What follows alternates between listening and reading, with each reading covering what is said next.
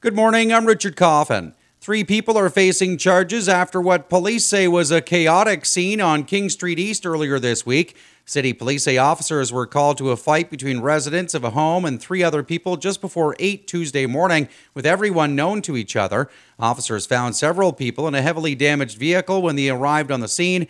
Police say home security footage of the area was obtained, with an investigation then launched. As a result, 3 people face charges, including assault with a weapon, administering a noxious thing, and more. All 3 were released on undertakings and have future court appearances. The investigation is ongoing. Council will be voting next week on a contract that will see PFAS remediation work start as early as this spring by the airport. It includes a $3 million increase to the current $5 million contract, but also includes a wider scope. The city says under an existing $20 million agreement with National Defense, 97% of the remediation project would be funded by the feds. PFAS are man-made substances found in consumer and industrial products, including firefighting foam. Officials say past use of the airport lands for firefighter training between the early 1970s and mid-90s has been identified as the main source of it on the property.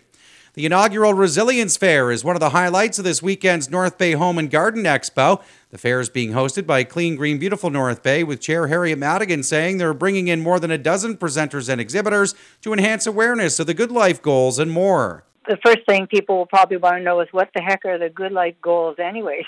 And it's things like eating better, be kind, shop local, all of those actions you can take to help us as a community come together as we face climate change. Madigan says they're also highlighting a variety of local initiatives related to climate change, food security, conservation, and community well-being. Overall, the Home and Garden Expo features more than 100 vendors, including everything from contractors and flooring experts to kitchen and bath specialists and more.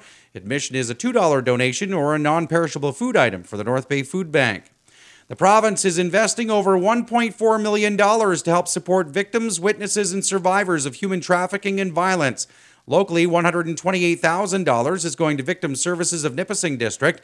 Among other things, officials say the money will expand supports, deliver specialized training to staff, support community coordination and partnerships.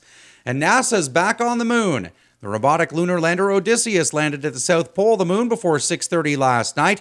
Officials say the instruments aboard will prepare NASA for future human exploration of the moon through the Artemis program. This is also the first privately built craft to touch down on the lunar surface and is the first American vehicle to do so in more than 50 years. To get news alerts directly to your inbox, sign up at mynorthbaynow.com.